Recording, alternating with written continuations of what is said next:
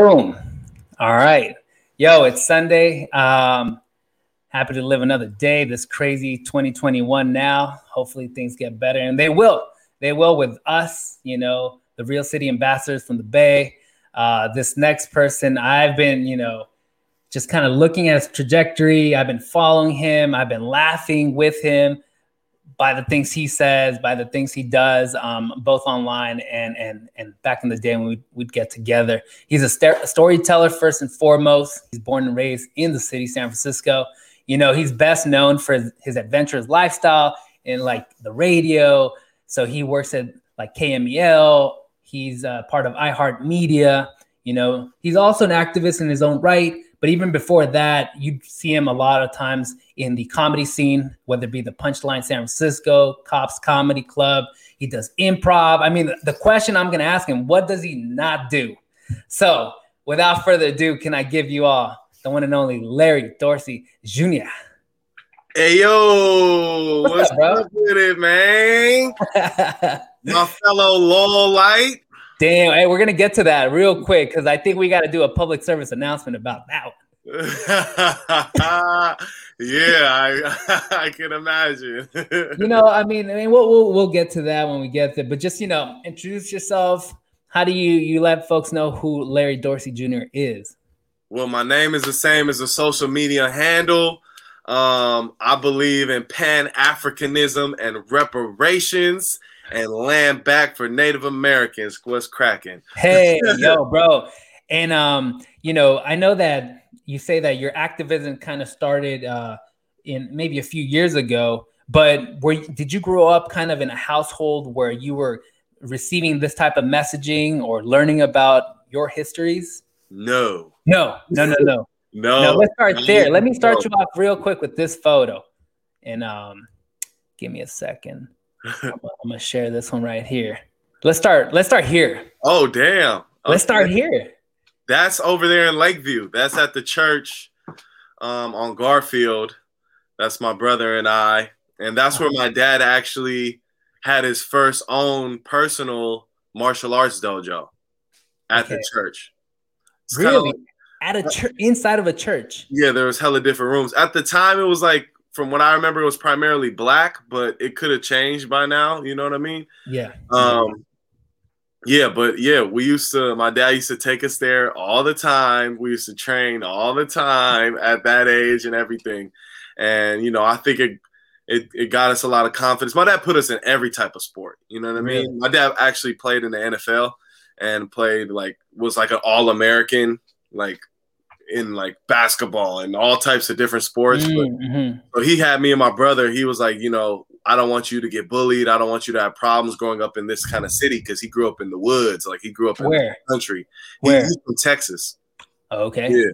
And so for him, he didn't want us to go through things, you know what I mean? And he was all like, y'all is light skinned, you know what I mean? Like, y'all gonna have to go because he ain't light skinned, Yeah. Okay. So tell me, break that down for me, or break it down for folks that maybe are not in the know. What does that mean? I don't know. Well, first of all, there's colorism, right? So I have a privilege as someone who's lighter skinned and black, right? I'm half, but I'm lighter skinned and I'm black. So I have a privilege that a lot of darker skinned black people don't have.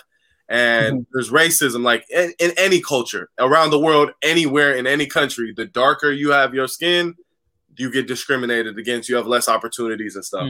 And go. I was gonna say, so also what my dad what he was referring to is that, sometimes lighter skinned people will look softer, right? And could get taken advantage of when it comes to like street stuff, right? So he wanted us to be prepared for the wolves of the hardcore growing up in the city in the concrete jungle. You feel what I'm saying? Hear you. And then you said half, and your other half is? Ay,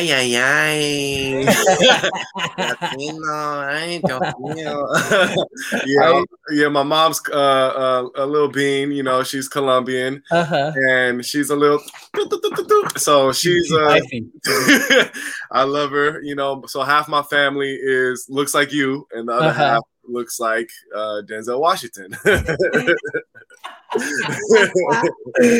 Yo, what was it like for you to grow up like kind of with two identities? And you said your mom born and raised in Colombia, moved here, so she's Spanish speaking, native, immigrant. Your dad has roots in the South, moved over here. What was that like for you growing up? Middle school. What middle school did you go to, and what elementary? I went to Lakeshore. Okay. It was kind of like a hippie school. It's like it's actually right next to Lowell. And then I went to yeah, I know that. Yeah, literally right next to Lowell, right? Yeah. And then I went to Baptist, and that was a crazy experience. Lakeshore SF. Yeah. That's it right there. Yeah, one right next to it. So wait, what was that like? You said it was like a hippie school. Tell me what that means, because hippie means different things for every San Franciscan. Yeah, peace and unity, and we're all equal, and things like that. Yeah, it was cool. It was a cool experience. It was a good education, everything. You know, it was a great. I would say Lakeshore was dope. Baptist was amazing too, but the difference was Baptist was like, when I went there, was hood. Yeah, like, it was like going to juvenile hall. Like it was like like people had guns and knives, and there was fights every day. Baptist, bro. I went to Horace Mann, so I'm like, all right. If you tell me Horace Mann, Everett, but Baptist, yeah, for sure. Okay, what Baptist was good back. All right, okay, bro. I didn't know that. Yeah, it was crazy, and it was majority Latino and Black when I went there. And we had a couple Polynesians, a couple Filipinos here, a couple, sprinkled over there. But that was my memory of it. You know what I mean? Yeah. And yeah, it taught me a lot about life. Like when like one of my friends, he was murdered when we were like in 6th grade, 10 years old. He got shot in a drive-by. And it was like kind of like that was like the start of me kind of understanding what it means to be Black or even Latino, right? Yeah. Like the life that we live and when I say Latino, a lot of times I interchange it with Native American, you know what I mean? Because the indigenous roots of being Latino a lot of times is like, if you look at you, if someone looks at you, they're going to be like, this guy, where is he from? He's from the Americas. His ancestors are from the Americas as well. You know what I mean? Yeah. No, I know exactly what you mean. So for me, like as a Native American person or a Black person, like we have so many crazy things that happen to us, and still the healing has yet to come.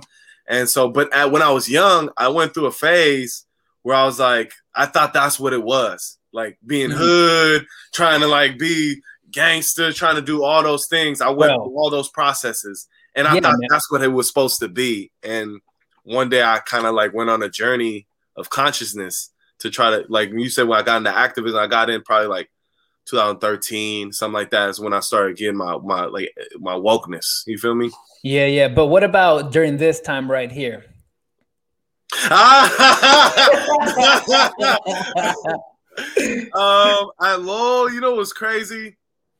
So I was always the class clown, right? That's how I got. Like people say, like my talent is writing, like poetry or like lyrical kind of like musical kind of stuff. But my essence of who I am is a fool, a clown, a crazy guy, right? Yeah. And I got that because in elementary, I'm gonna get to this picture. No, yeah, don't worry. But in elementary, I would see people who were sad or melancholy, and they wouldn't laugh at my jokes. They tended to be like kind of like I would get the class laughing, and then they wouldn't be really laughing, and I'll be like, Who do you think you are not laughing at my shit? So I wouldn't bully them, but I would work at trying to get them to laugh. So I actually ended up making friends with the strangest of people growing up, or being cool with them. You know what I mean? Yeah. And to this day, I'm hella intrigued or interested by people who are totally different than everybody else, who have different opinions, even if I'm against everything they say, I believe in, I think it was Aristotle who says it's the mark of an intelligent mind to be able to entertain an idea without accepting it, right? So for me, I could have conversations with them. Like that Black dude who talks to the Klan. Yeah. I'm not saying I agree with it, but I understand. You feel me? That's. And so I was supposed to win funniest person 8th grade, right, at Aptus, right? And when we were doing the tallies, I was fucking around and writing my name hella times. My class happened to be counting it. And my teacher found it. My teacher already hated me. And she disqualified me, right? And she hated me. And then when I got into Lowell, I remember she asked me, so what school did you get into, Larry? And I said, "Oh, I'm going to Lowell." And she looked at me. This is how deep racism is, though, right? Yeah. She was like, "You're lying in front of everybody, right?" I'm like, "No, I'm not. You did not. It is impossible." Wow.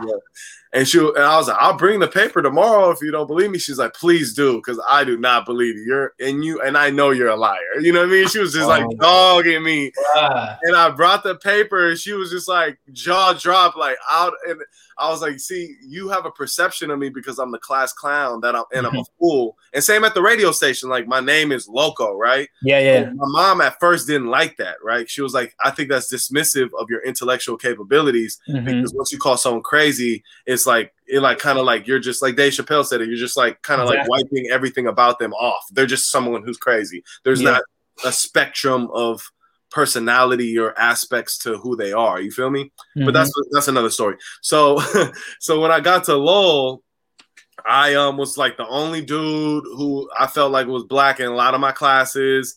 I didn't relate to a lot of people. I felt like educationally I could hang, right? I didn't feel like I was left out, but like I don't know, I just felt like I wasn't relating. And a lot of the black or Latino kids were in ghetto ed. Remember ghetto ed? I remember that. Yeah. And so they weren't going through the same thing as me because they didn't have a heavy workload, right? They're like playing video games. So I'm over here and have hella homework. So you know, it's true though. I see what you mean. Like when I went from Horseman, Lowell. There were only 2 Latinos. The other cat dropped out in 9th grade. So it really just ended up being me. And then a lot of the folks that I met that were Latinos or black, bro, they were like in that program. So it was a trip. It was fun, like being around sports and stuff because you can relate. But then when it came to like taking notes and studying, it's hard to relate. Yeah. So you're right. I didn't even think about that because I didn't even think about how maybe they perceived me, so to speak. Like, well, is he really? Which side is he from? He's Latino. You know what I mean? Like a lot of like, I don't know. There's a lot of things that people were questioning about me based on my appearance, and I dress hella hood, bro. I don't know about you, man, but I had the baggy jeans. Yeah, I remember you, bro. I remember you. I give no fucks. But what about you? You were really involved. I know, like in sports. What was that experience for you? It was fun, man. We won a couple championships. You know what I mean? Like it was a great experience. But you know, when I was at the freshman year in high school, I remember after a Lowell dance, we ended up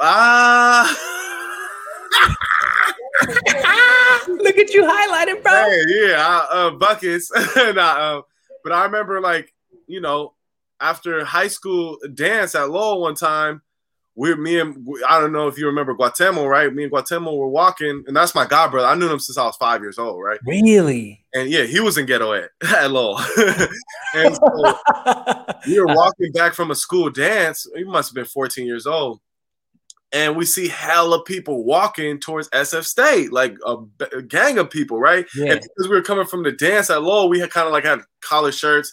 So we're like, fuck it, let's like follow them. And we started walking with them. And next thing you know, we end up at all these college parties and had a crazy night. And we got home and we're like, yo, let's do that. And so like in high school, I was like going to college parties, you know what I mean? Yeah. And then like eventually I started getting into the crime world and the life of like living that kind of thug life or whatever. Yeah. And so I wish I would have took more advantage of Lowell and been more diligent and cherished it a little bit more so I could have graduated from there. You know what I mean? I feel like my life would have been totally different. But I guess it made me who I am. Yeah, it has. But, you know, right now with all the controversy around racism and Lowell and then the admissions process, like I tell people, like, honestly, unfortunately, it's nothing new. Yeah. Like we went through it, like this was 10, 15 years ago for me. Like we were going through the same motions. The students were like protesting inside the school. But now it probably, struck a different vein, probably because of social media. You know, it really kind of blasted the school. I mean, any thoughts on that? Like, are you kind of just like, not even going to? It's the signs of the times. I think now, like what you said, social media is just so deep in the game that, you know, people get exposed, people get canceled, people are, and people, I also feel like people are more sensitive nowadays in a good and bad ways, right? They're sensitive where like they can't really, everybody gets a golden star, like that, like they can't handle like too much of that, like emotions and critique. But then also we stand up for ourselves more. You know what I mean? We're not putting up with any of the racism that's been going on for forever. We're like, no, we're putting our foot down. This ain't happening. So there's pluses and minuses to it. But have you seen The Social Dilemma, that documentary? I have. Yeah. I know how it can all be manipulated, which is also really scary when you think about it. And mental health is like down the drain right now, so. Yeah. Mentally, it also doesn't really shape character because we're standing behind our phones or our laptops critiquing instead of really being face to face and looking at people's emotions and not being swayed by it, but taking into account that aspect. That's completely, taken off when you just send out a tweet and whatnot. Let me talk about mental health and how you've kind of coped. Because, before we went live, you were talking about the mental game, how you've kind of been able to persevere mentally. And I want to bring this photo up real quick because you mentioned already two people that are important. Yeah, that's Guatemala right there, and that's my dad. So okay. Martial arts. Yeah, I martial arts has been important in my life because it trained me to be calm. Because meditation, right? Yeah, the meditation aspect of it, I have been able to be very serene. Like, although there may be a storm above the ocean, I'm calm. Like in many situations, many police encounters where I have guns pointed at me, many other types of situations like that, I've been able to be calm. And scientists say, or it's proven, that if you have a heavy emotional state, it blocks or clouds your frontal lobe or cortex or whatever, and you can't access logic. And so you can make this poor decision making that can happen. So meditation has helped me be able to remain kind of like focused in crazy, chaotic situations, and I can actually execute and perform better. So along the same line, and this is kind of on topic but off topic, the specific type of martial arts that you might have started with is Hapkido. I had not heard about it. Sinmu Hapkido is Korean, yeah. So tell me about what's like. Have you been to Korea? Do you know, like, what's your knowledge of Korea and being brought up into this type of martial art that I personally had not really known of, and maybe a lot of people don't know? Okay, so I will start off with this. I've been to Asia, but I haven't been to Korea. I was in Japan, Philippines, and China, but I have not been to Korea. I would say this: the guy who taught my dad, Grandmaster Jian Jae, he was in the Bruce Lee movie Game of Death, and he fights Bruce Lee. No shit. One of the people who fights him, like Kareem Abdul-Jabbar is the other one, right? So my dad's master is like a big kind of dude, right? You know who I'm talking about. Yeah. And so, I have pictures of me and like the dude, right? When I was a kid and shit. So I would say Hapkido is like a mixture of everything. Okay. Anderson Silva in MMA, UFC, he knows Hapkido. There's several other people. I think Joe Rogan, but it's like a mixture. It's like Taekwondo's like kicking and stuff. Yeah. Got that. We do groundwork like jiu-jitsu. We do throwing like judo. We do a lot of hand techniques, stuff like that. You know what I mean? So it's a mixture of a bunch of stuff. It's a deadly art. Like martial stands for deadly, right? So you could do damage with it.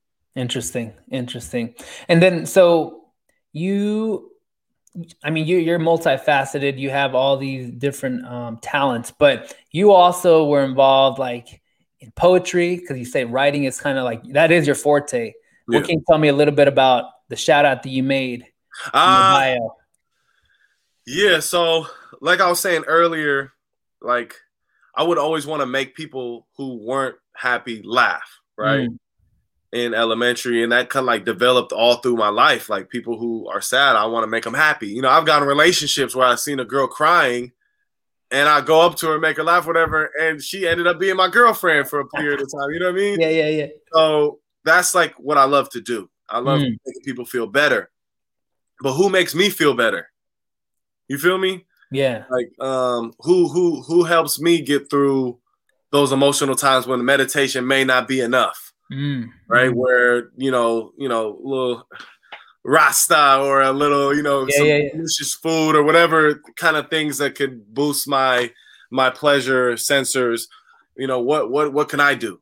Yeah. And I found solace in writing when I was in elementary. I started and poetry, and then in middle school I started rapping. Yeah. What was your rapper name? In middle school, Big Chubba, because I was fat. Yep. What happened to martial arts, bro? It was, I was still fat though. you ever see Chris Farley's Hollywood Ninja? Nah. Oh man, I couldn't find a middle school picture. That would have been good. Yeah, I have one on my Facebook. Oh, you do? Okay. Facebook, yeah. So yeah, that's what happened when I started writing. The funniest thing was I remember 8 Mile came out. I think it was 7th grade. Yeah. And I had already been rapping for a year and writing poetry before that. So I thought I was that. I thought I was the shit, right? Yeah. And then 8 Mile came out. Everybody started trying to rap. And I was like, I was so mad. I was like, fuck y'all, man. Y'all ain't real rappers. You just watched the movie. Y'all on a bandwagon. I've been about this, And I remember one of the most impactful moments of my writing was one day one of my teachers, and if I don't know if you're looking on Facebook to find that picture, but if you do, what do you want me to look at? What should I look for? My pictures. It's on my pictures. Yeah, I have very few pictures, so you'll be able to find it fast. Let's see. But pretty much, my teacher, he found one of my journals and he read it, and it was all like kill bitches, niggas, a motherfucking gangster, motherfucking drugs. Like, I'm like, it was the music we were listening to too, bro. It's just go to Larry's photos. Click go down or no, click one of those things or go albums. Go to albums. Yeah, and go to mobile or media. Yeah, go down. That one to the left, all the way to the left on that row. Oh, so I missed this one. So you want to see the funniest part about it, bro? So it says Animation Club. You know which one that one. Right? You know exactly which one that one was. And then Hip Hop Club. You know damn well which one's the Hip Hop Club. Oh, that's hella funny, bro. That's hella funny. Night and day, right? Like, these cats are trying to smile. Like, here, like, nah, we got to be hard. Yep. That was, so my teacher found and read that. And he looked at me and he was like, do you do this stuff? Is that what you think about women? What are you, what's going, And I was like, no. And he was like, well, how about this? I'm going to challenge you. It's really changed my writing path, my trajectory forever, man. He said, from now on, everything you write has to be something you actually have done or are doing. Ooh. And everything has to be profanity free. Ooh. So Yin and twins then. Exactly. So at that moment, I took him into I like totally took it into consideration. I said, for sure. From that moment on, everything I wrote didn't have profanity, except the occasional nigga. But for the most part, nothing had profanity, and I only rapped about things I really did. So as a child trying to write, and I had experience because I was an adventurous kid, but I didn't have, I'm a kid still. I didn't have a life to rap about. So it really challenged me to get really abstract with my writing. It helped with my joke writing, which helped with my creativity, which helped with my screenplay writing, which helped with everything, because I had to start thinking like everything I write has to be something I've experienced. And if I haven't experienced it, what can I write about? My imagination. And so I went off into like lemon, blueberry, lime, like, you know what I mean? Yeah. So how does Youth Speaks play in this story? Did you write under that program? I went. So I told you this, but it wasn't when we were on live. So I never really had a community because both my parents aren't from here. So I kind of have that disposition as well, where like I love community. It's part of me wishes I would have been a part of it, but also I like being by myself a lot, and I don't like committing or responsibility where I'm like, okay, I'm a part of this organization now. You know what I mean? So even at Lowell, I was always in the library. You know, that's where I spent a lot of my time writing, reading. Wow. And so Youth Speaks, I would go to a lot of the workshops, a lot of the open mics, perform seldomly, but I never really got deep into it until I competed when I was like 16 or 17. And I made it to like the semifinals or whatever to go to the HBO Brave New Voices. And I didn't make it because I wrote the poem the day of, and I didn't know too much about performing. And when you perform and you don't have it memorized, your hand shakes as you read it uncontrollably, no matter what. I wasn't nervous. My hand was just kicking it up. I'm trying to read, my hand's like this, and I'm like, oh, you know what I mean? So it was bad. I didn't pass. I should have did my good poem that I had memorized first, so I moved to the second round, but I didn't. But at least I made it pretty far. And at that point forward, I was like, okay, I'm going to start competing more. I'm going to start going to, you know, volunteering all the time, going to all the events. And I started judging. You know, once I became too old to be a part of it, I started judging. I started doing different things. I'm trying to get a workshop going. I try to do this, you know. So that's what it was. Youth Speaks, you know, it was powerful for me because also I was transitioning out of like... Huh? What age was this? Like 18, like 18. Okay. I was transitioning out of being like, this is when I came back from being out of state, from getting in trouble with all the criminal activity.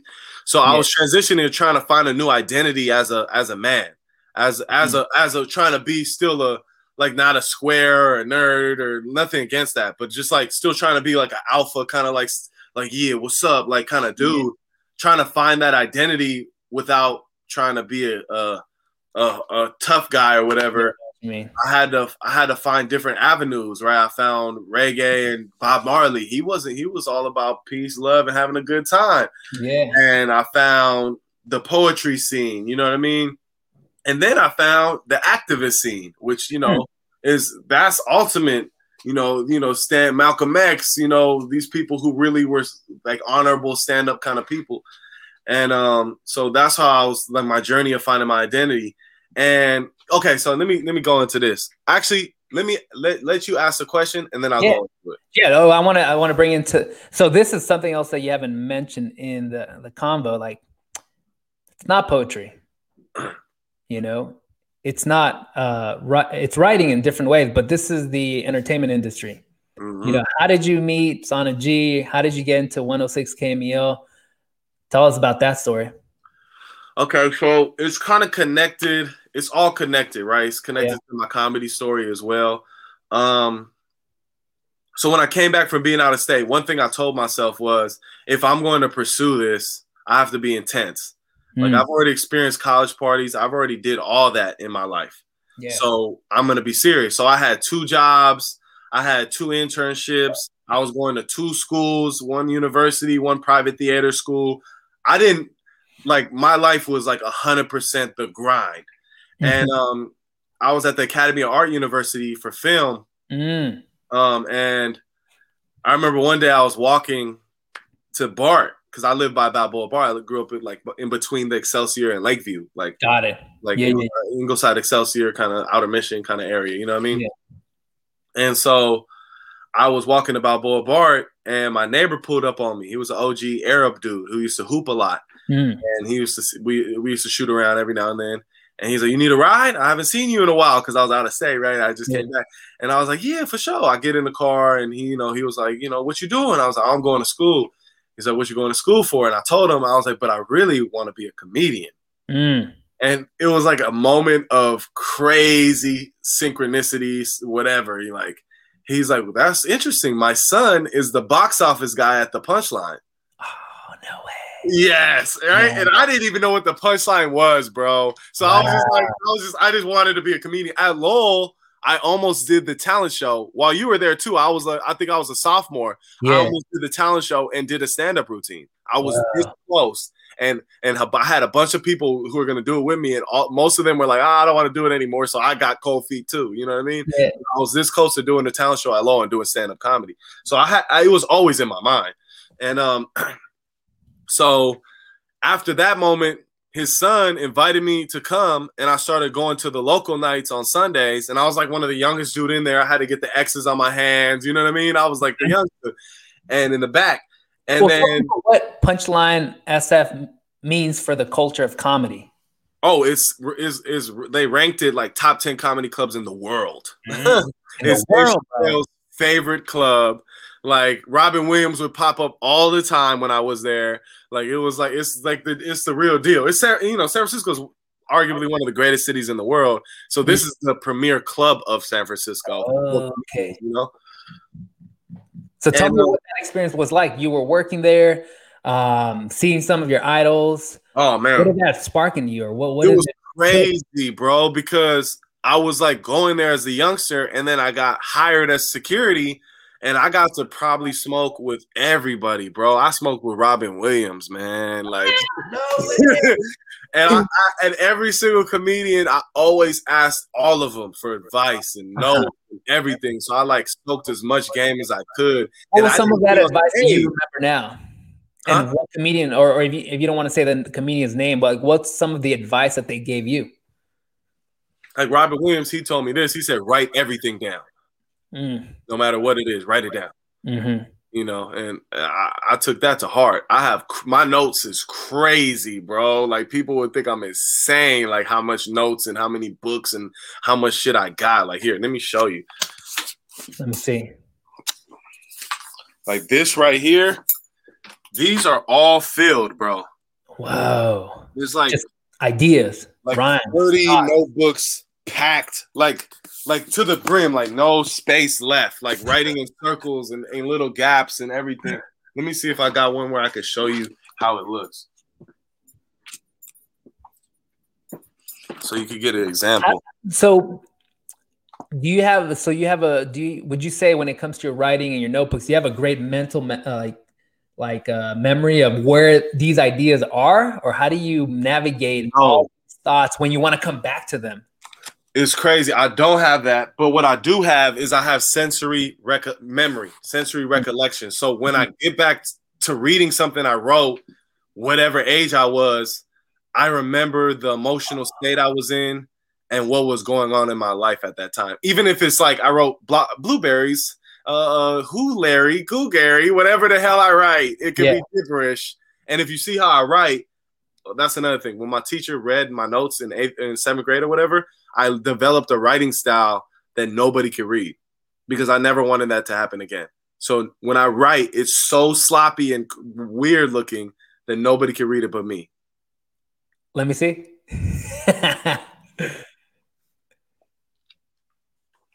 Give it a shot. Oh, yeah, bro.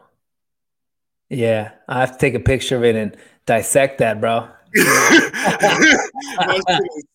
Because I want nobody to read my stuff. But yeah, so while I was at school, right, this is how I got into the radio, right? Yeah. So you had to pick take a class in a major or elective, right? That wasn't yours, right? It wasn't your major, something different. And I was like, I wanted to make music, so I'm gonna do my stuff in radio, right? And so I started getting involved with the radio at Academy of Art University. And then I got into the broadcasting, like I did the whole news anchor class. You did? Yeah, I was like, greetings. I took that class. And then I had to do an internship to get to graduate. And I said, you know what? I already got the plug in the acting scene, like the TV shows and the movies. Like I kind of was like doing hella extra work in hella movies and TV shows. And so I kind of got my foot in the door, but let me try applying for a radio station. And I applied and Cameo hit me back. Yeah. And shout out to Shay Diddy because she's the one who hired me. And now she's like one of the big, celebrities on the station. And she was like, oh, you from the city? I was like, yeah. She was like, I got you. You know what I mean? Like, because she's from Frisco too, so I got hired, I interned, and is this what we're talking about? That's Shay Diddy, yeah. Right here? Yep. Cool. And so I kind of I wiggled my way. After a year of interning, I realized it wasn't for me because, it was hard work, bro. How so? It was just hard, like not getting paid. Okay, that sense. Okay. Like, yo, like this is a lot of time and I'm broke. Like, and I got a job and another internship in another two schools I'm going to. Like, it was a lot. So I had to step away from it. Yeah. But years later, because I ended up being a bouncer, right? I got fired actually from the Punchline. Did you smoke too much? Yes, I got fired for smoking on duty. There was more to it, but I'm not gonna go into it.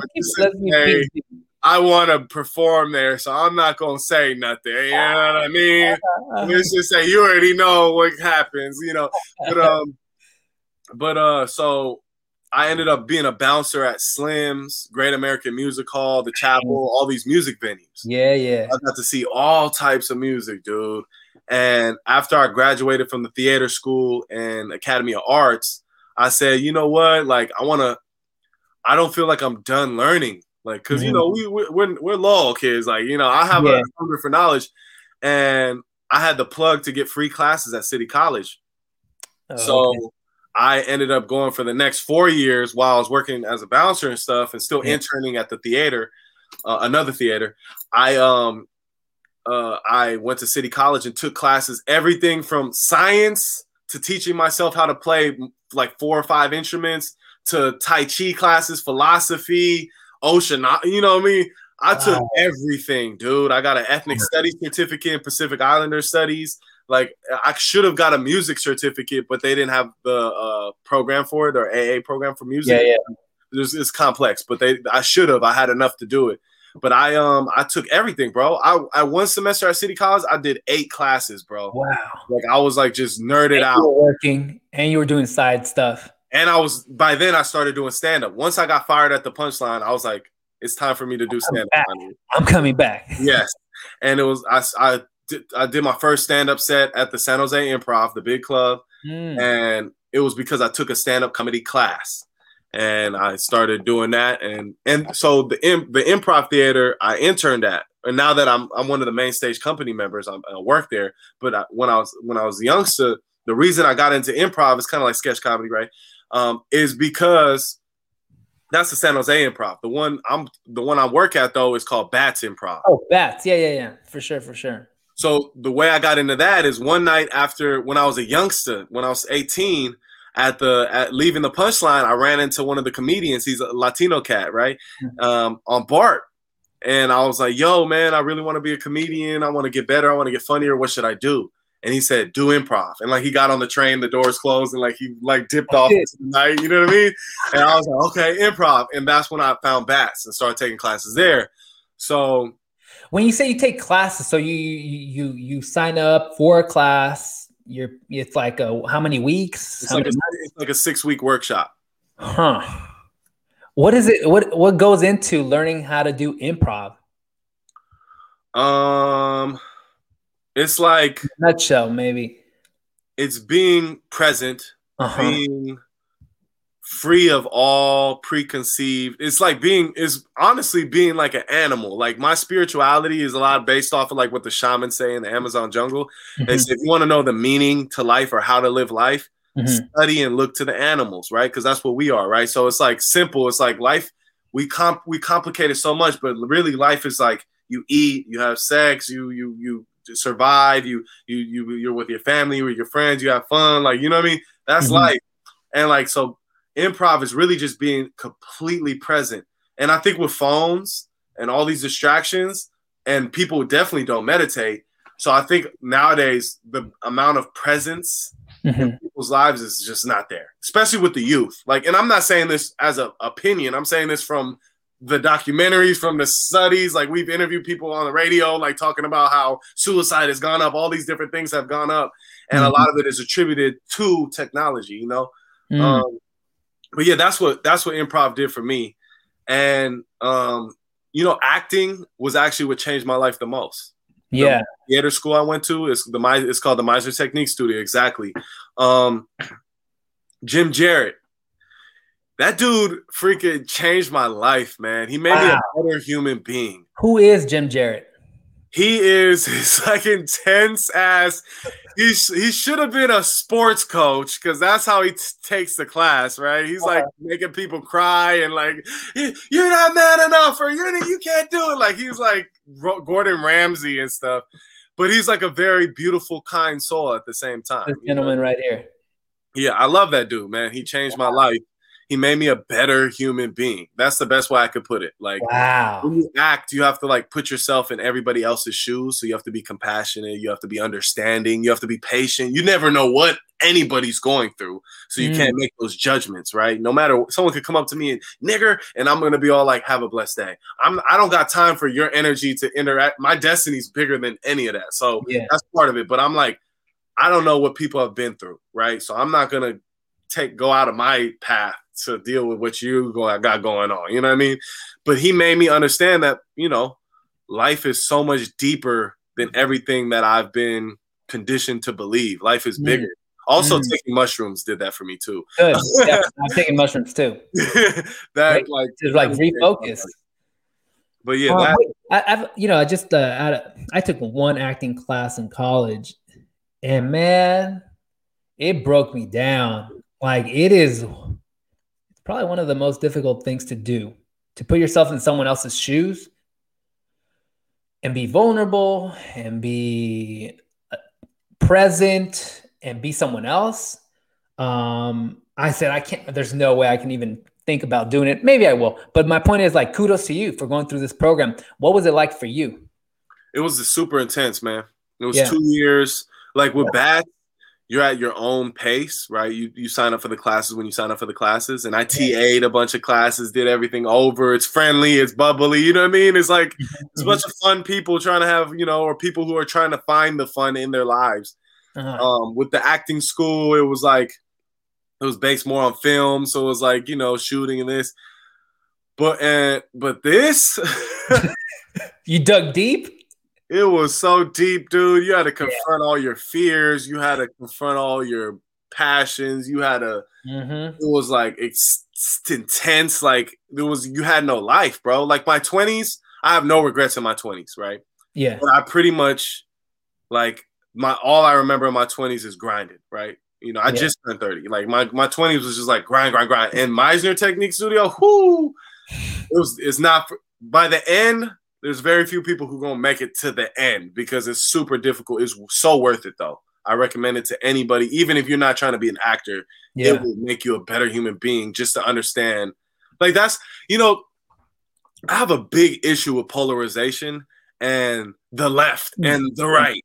I don't see it that way. I see it that this is the same thing. It's like first of all, this should be your land, Rodrigo. You know what I mean? This should be Latino Native American land, right? Because it is, right? Ancestrally. So for me, it's like all trivial, all this stuff, and everybody's fighting, everybody's clashing, everybody's disagreeing. It's like there's no time for, you know what I mean? Well, you shouldn't give anybody who's a Trump supporter any leeway. It's like that's a human, dude. Like what? We're gonna get to a point where we're killing each other and we hate each other, like. Nah, man, I'm a revolutionary, but my shit is extreme. Like the Lowell situation, right? So the lottery. You saw that new lottery? No, I haven't seen the new lottery. Like I know they're trying to get rid of it.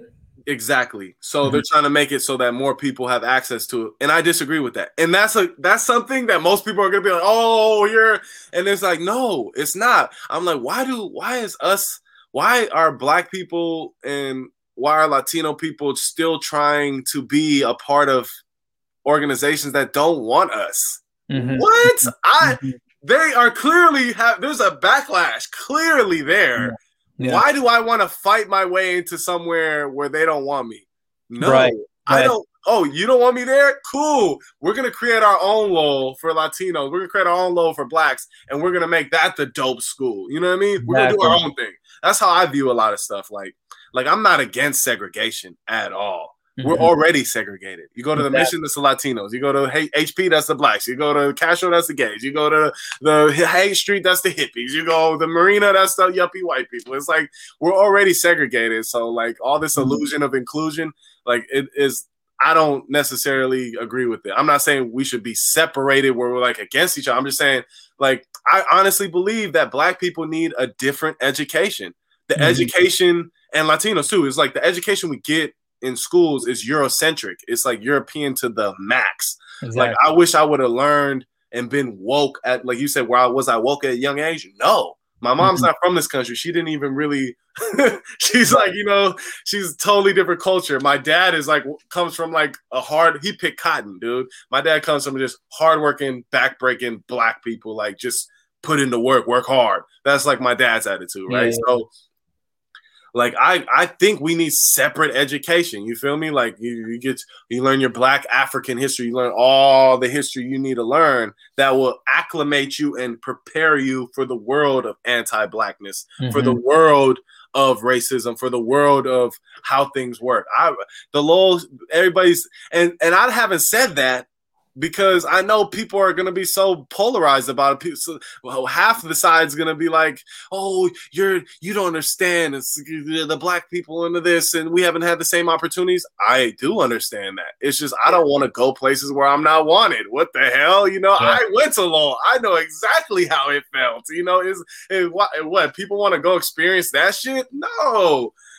Yeah. I wonder if that was lifted, the lottery, and if there were more Latinos and Blacks, would it feel that's the thing, we don't know, right? Because our experience, and this is where I'm torn between should there be a lottery or not. And the only reason I'm saying there should not be is because there's one cat and he loves Lowell, right? He's an older cat, Jewish. And when I went to I was part of a panel because there was racism 3 years ago at Lowell, blah, blah, blah. Long story short, he was raving about it hard. And I'm like, I'm here to tell you how much it sucked and how y'all got to change it. But he was like, no. And I'm like, well, tell me when you graduated. He's like, yo, I graduated. I was here in the 70s. I'm like, so what happened in the 70s that was so great about Lowell? It's like, oh, what happened was affirmative action, basically. And so there was like 20% of the population at Lowell was Black, and like 10, 15 was Latino. And so it really created a great experience for him and his like 4 or 5 years because there was all these like different ethnicities. Yeah. So maybe if there is more, we would have the experiences that he had. I don't know. Again, we don't know this because we were, and I personally did not enjoy my time at Lowell either. Yeah. So I'm not advocating for it, but I'm wondering what would happen if. So I agree with you. And one of the other things though is I am a firm believer in diligence, right? Whoever, and I also believe in affirmative action, right? It's so complex, right? Because I'm like, if it had it my way, I would have segregation again. And not in a racist way, but in a way where it's like I explained earlier, right? Because I do believe that if you are more qualified, you should get privileges, or if you put more work in, you should get privileges for your work. I'm 100%. There's some people who put hard work, make scientific discoveries, do crazy things. I believe they deserve recognition for that.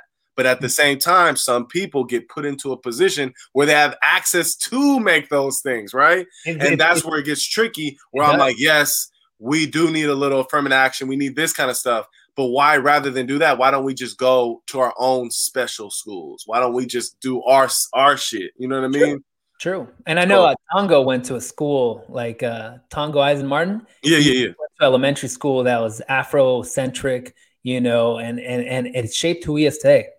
Definitely. I love Tongo. Schools, you know what I mean? That really prepare someone to be who they want to be. Yeah. You know, in the future. But speaking about spaces and like learning in certain spaces where it's comfortable for certain folks, this space right here, I want to talk about real quick. How did it form? Because like this was a space of knowledge, of sharing, of love, of laughter, of crying. So break it down for me. It was kind of me like pestering Equipto like over and over. Like, you know, and I owe a lot of my position in life today to him. You know, he's been a great mentor, someone who's really looked out for me. You know what I mean? Mm-hmm. And so he had also people tell him when in his youth, like, you should do a weekly show. Right. And so it got to a point where I was asking him and he kind of like was like, all right, let's do it. Right. And I was like, I'll set it up. Like, I'll book everybody. I'll do everything. But I just kind of wanted to have like a Frisco Renaissance. You know what I mean? And this was the jump start. This was at the Punchline. This flyer was the jump start into ETC. It was also my coming out show. Like, because I had been in comedy at that point for over 5 years, like on stage. I've been in the game for 9 years at that point, right? Because I was like 18 when I first started doing it, but on stage for 5 years, like I paid my dues. I did everything I needed to do to be a comedian. A lot of times people be like, I'm a comedian, I'm a poet or whatever. They ain't paid their dues, right? And so I paid my dues and I was like, I'm gonna throw a big ass show and for the first time, tell everybody I'm a comedian, invite hella people. And from that show, my strategy was like, I'm a diving board, piggyback, trampoline, whatever, into ETC, the weekly, right? So throw the big show and then say, yo, we're going to start doing a weekly thing just like this. And I do so many things, right? I do the poetry, I do this, I do that. I was like, I wanted to get it all in one show, have artists, have dancers, have cooks, and support the people. It was all of that, man. It was, and it's all of that and more. Here, I just got a comment real quick from Rafael Picasso. He says he's funny as hell until brother Daryl Rogers gets at him. Who's Daryl Rogers? Hey, OG revolutionary. And with all, as a comedian, you have to be humble because you get embarrassed, you get made fun of, you get roasted, you get insulted, whatever, right? Yeah. So I love it. I love failing and losing, and I call it learning. But so me and Daryl Rogers used to get in a lot of roast battles. We did a 2-week march for justice, for Black and Brown unity, from San Francisco to Sacramento. And on the march, one of the nights, we'd be, finding ways to kill time. One of the nights, me and Daryl ended up getting a roast battle, which then in turn turned into a freestyle battle. Cause I was like freestyle rapping the whole walk. And so we ended up doing that. I'm gonna post it these upcoming weeks. Hey, was that the homie that when I went to Black and Brown? Yeah, the OG black dude. The Black Freddy Krueger, bro. So bad, bro. I love that OG, man. I love Raphael. Rafa. That's the homie, man. Yeah. He feeling a lot of it. Speaking of kind of like your activism, you've been really involved, and this is, speaking of your community, you've built this community in San Francisco around the Punchline, around Cobb's Comedy Club. But tell me about what was happening here and how you were involved and how you felt about it. Man,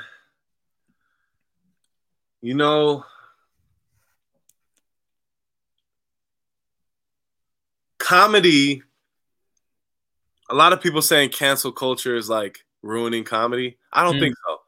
I think as comedians, we have to have certain sensibilities to the times, right? So back in the day, white folks used to put on blackface and do minstrel shows, and that was hilarious to them.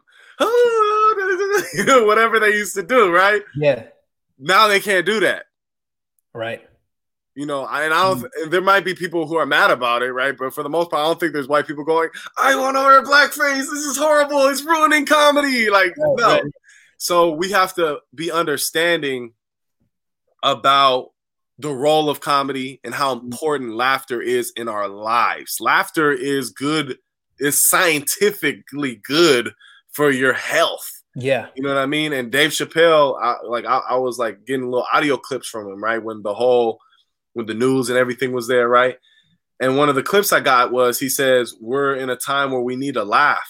All of us, no matter who you are, together, we need it. We need comedy. Yeah. And, like I said earlier, I think, people have lost the ability to like Aristotle, the entertain an idea without becoming emotional or accepting it. Like a joke is a joke. Sometimes people take it too far, but if you can't be offended by everything, because then that means people have control over your emotions all the time.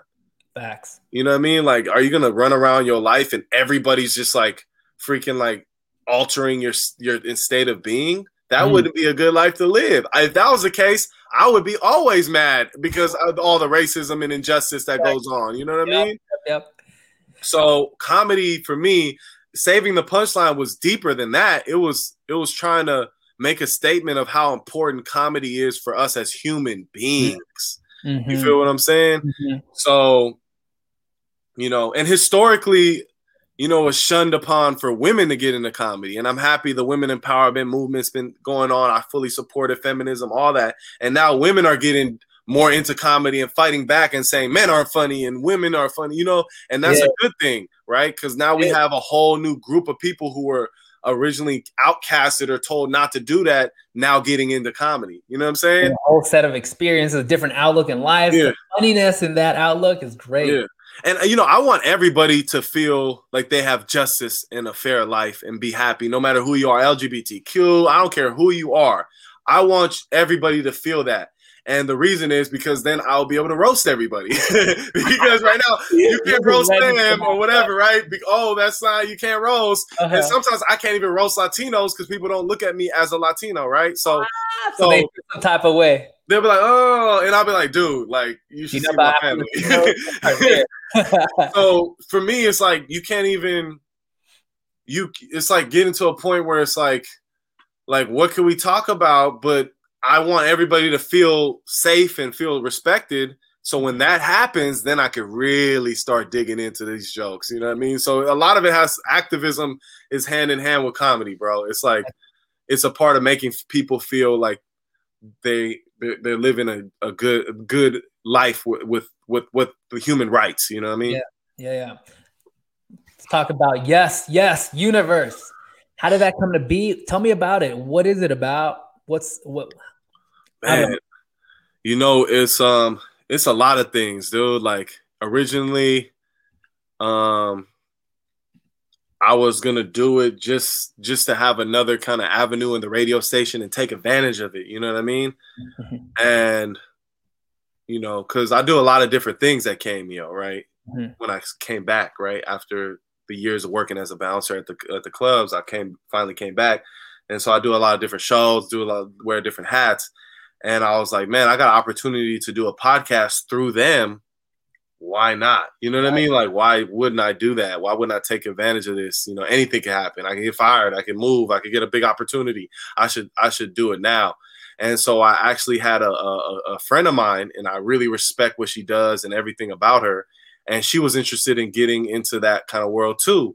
And so it was just like the timing was everything. And boom. And so we had an opportunity to interview some pretty dope people, you know?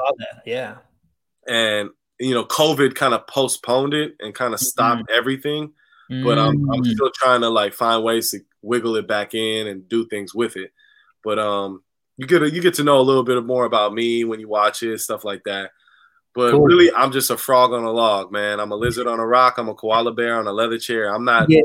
We're all at the same level. We're all human beings. We're all equal spiritually. You know what I mean? So I just want to make the world a better place. And I realize that what I'm good at is art and creativity and imagination. And that could be my contribution. What would you tell your 15-year-old self now? Yo, I would tell my 15-year-old self to not leave Lowell, to graduate from Lowell. I would say be more, rather than trying to be a player and trying to have sex with as many women as I could, be more, it wasn't like I was out there just dogging women, you know what I mean? But be more like specific on the energy you want into your life. So that's what I would tell my younger self, for sure. For sure. I know what you mean. I'm gonna end with this. I asked everyone same 3 questions in San Francisco or in the Bay. What is one of your favorite restaurants? Well, I live literally like 2 blocks away from Mission in Geneva, or like a little more than 2 blocks. So I will say that all down my hood, right over there in Excelsior, is cracking. You know what I mean? Right there, you know, El Farlito right there on, what is it? Miramar? Or I forgot. It's one of those streets. It's funny. I know the whole city like the back of my hand. No GPS. I could drive anywhere, but not by street names, by landmarks. I'm like, where's it by? Okay, I can take you there. You know what I mean? This one right here. Yeah, that's it. The one across the street, Guadalajara, that one's smacking too. And the thing I like about both of them, they're open like, they're not 24 hours, but they're damn near. Like, it's like till 4 a.m. Yeah. And it's also my people. I love supporting my people.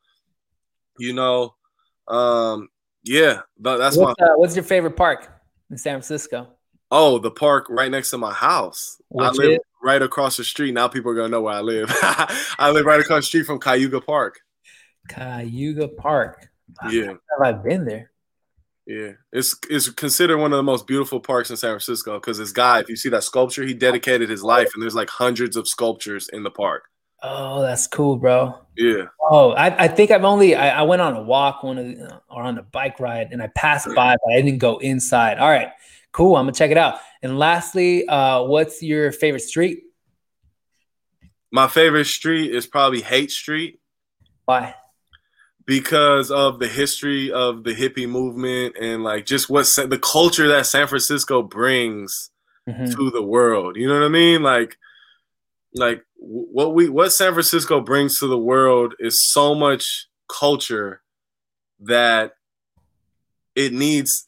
I feel like we don't get the respect that we should. You know what I mean? We do. Maybe it's because we're here that I don't think that, but I think like we deserve much more recognition for our contributions to the world. You know what I mean? And that's what I want to highlight, bro. I want to highlight the folks that are really contributing to that culture, or cultures, plural, because we're a funny, funky mix of people in the Bay, man.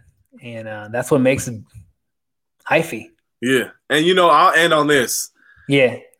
Like I said, trying to be humble, like I could be wrong with everything I say, and I'm willing to be. And I've taken a lot of chances, and I said a lot of crazy stuff, and I was out of pocket. And so anybody who feels that way about me, I'm sorry. I apologize. Please forgive me. And I'm working to becoming a better person every day. I'm not perfect, and I will continue to work hard, and I'm going to rep for my city. Like people don't see like what's behind the scenes. Like I'm going to move to New York. I'm going to move to LA. I'm going to wiggle, and I'm going to really go hard for this crafts of mine. And and I'll sacrifice whatever it takes. Like not like bad shit. I'm talking about like I'll go like, I'm celibate, right? I'm not having any romantic relationships. I don't go to parties. I don't drink. I don't do a lot of different things. I'll be in solitude. I will work my ass off, and I will rep for the city artistically. Also, I'm trying to get like on some Robin Williams level type. He reps for the Bay hard. Hey. So that's my objective, and that's what I'm gonna do, man. And I appreciate you from the bottom of my heart for allowing me to be on the Real City Ambassadors, because that's an honor right there, man. That's bro, deep. Honestly, the honor is mine. For me to tell the story and have this collection of stories like yours, like I'm blessed. More blessed. Yeah, man. Hey, it's cool. It's been a crazy life. I'm following you, and I'm following you, and I don't mean it just social media wise. I'm following you, and whatever you need, I'm here, and I appreciate all the support you've given me, man, and the neighborhoods in San Francisco. So we'll just keep pushing, keep doing what we do. Hell yeah, one love, man. Be blessed. Peace. All right. Peace.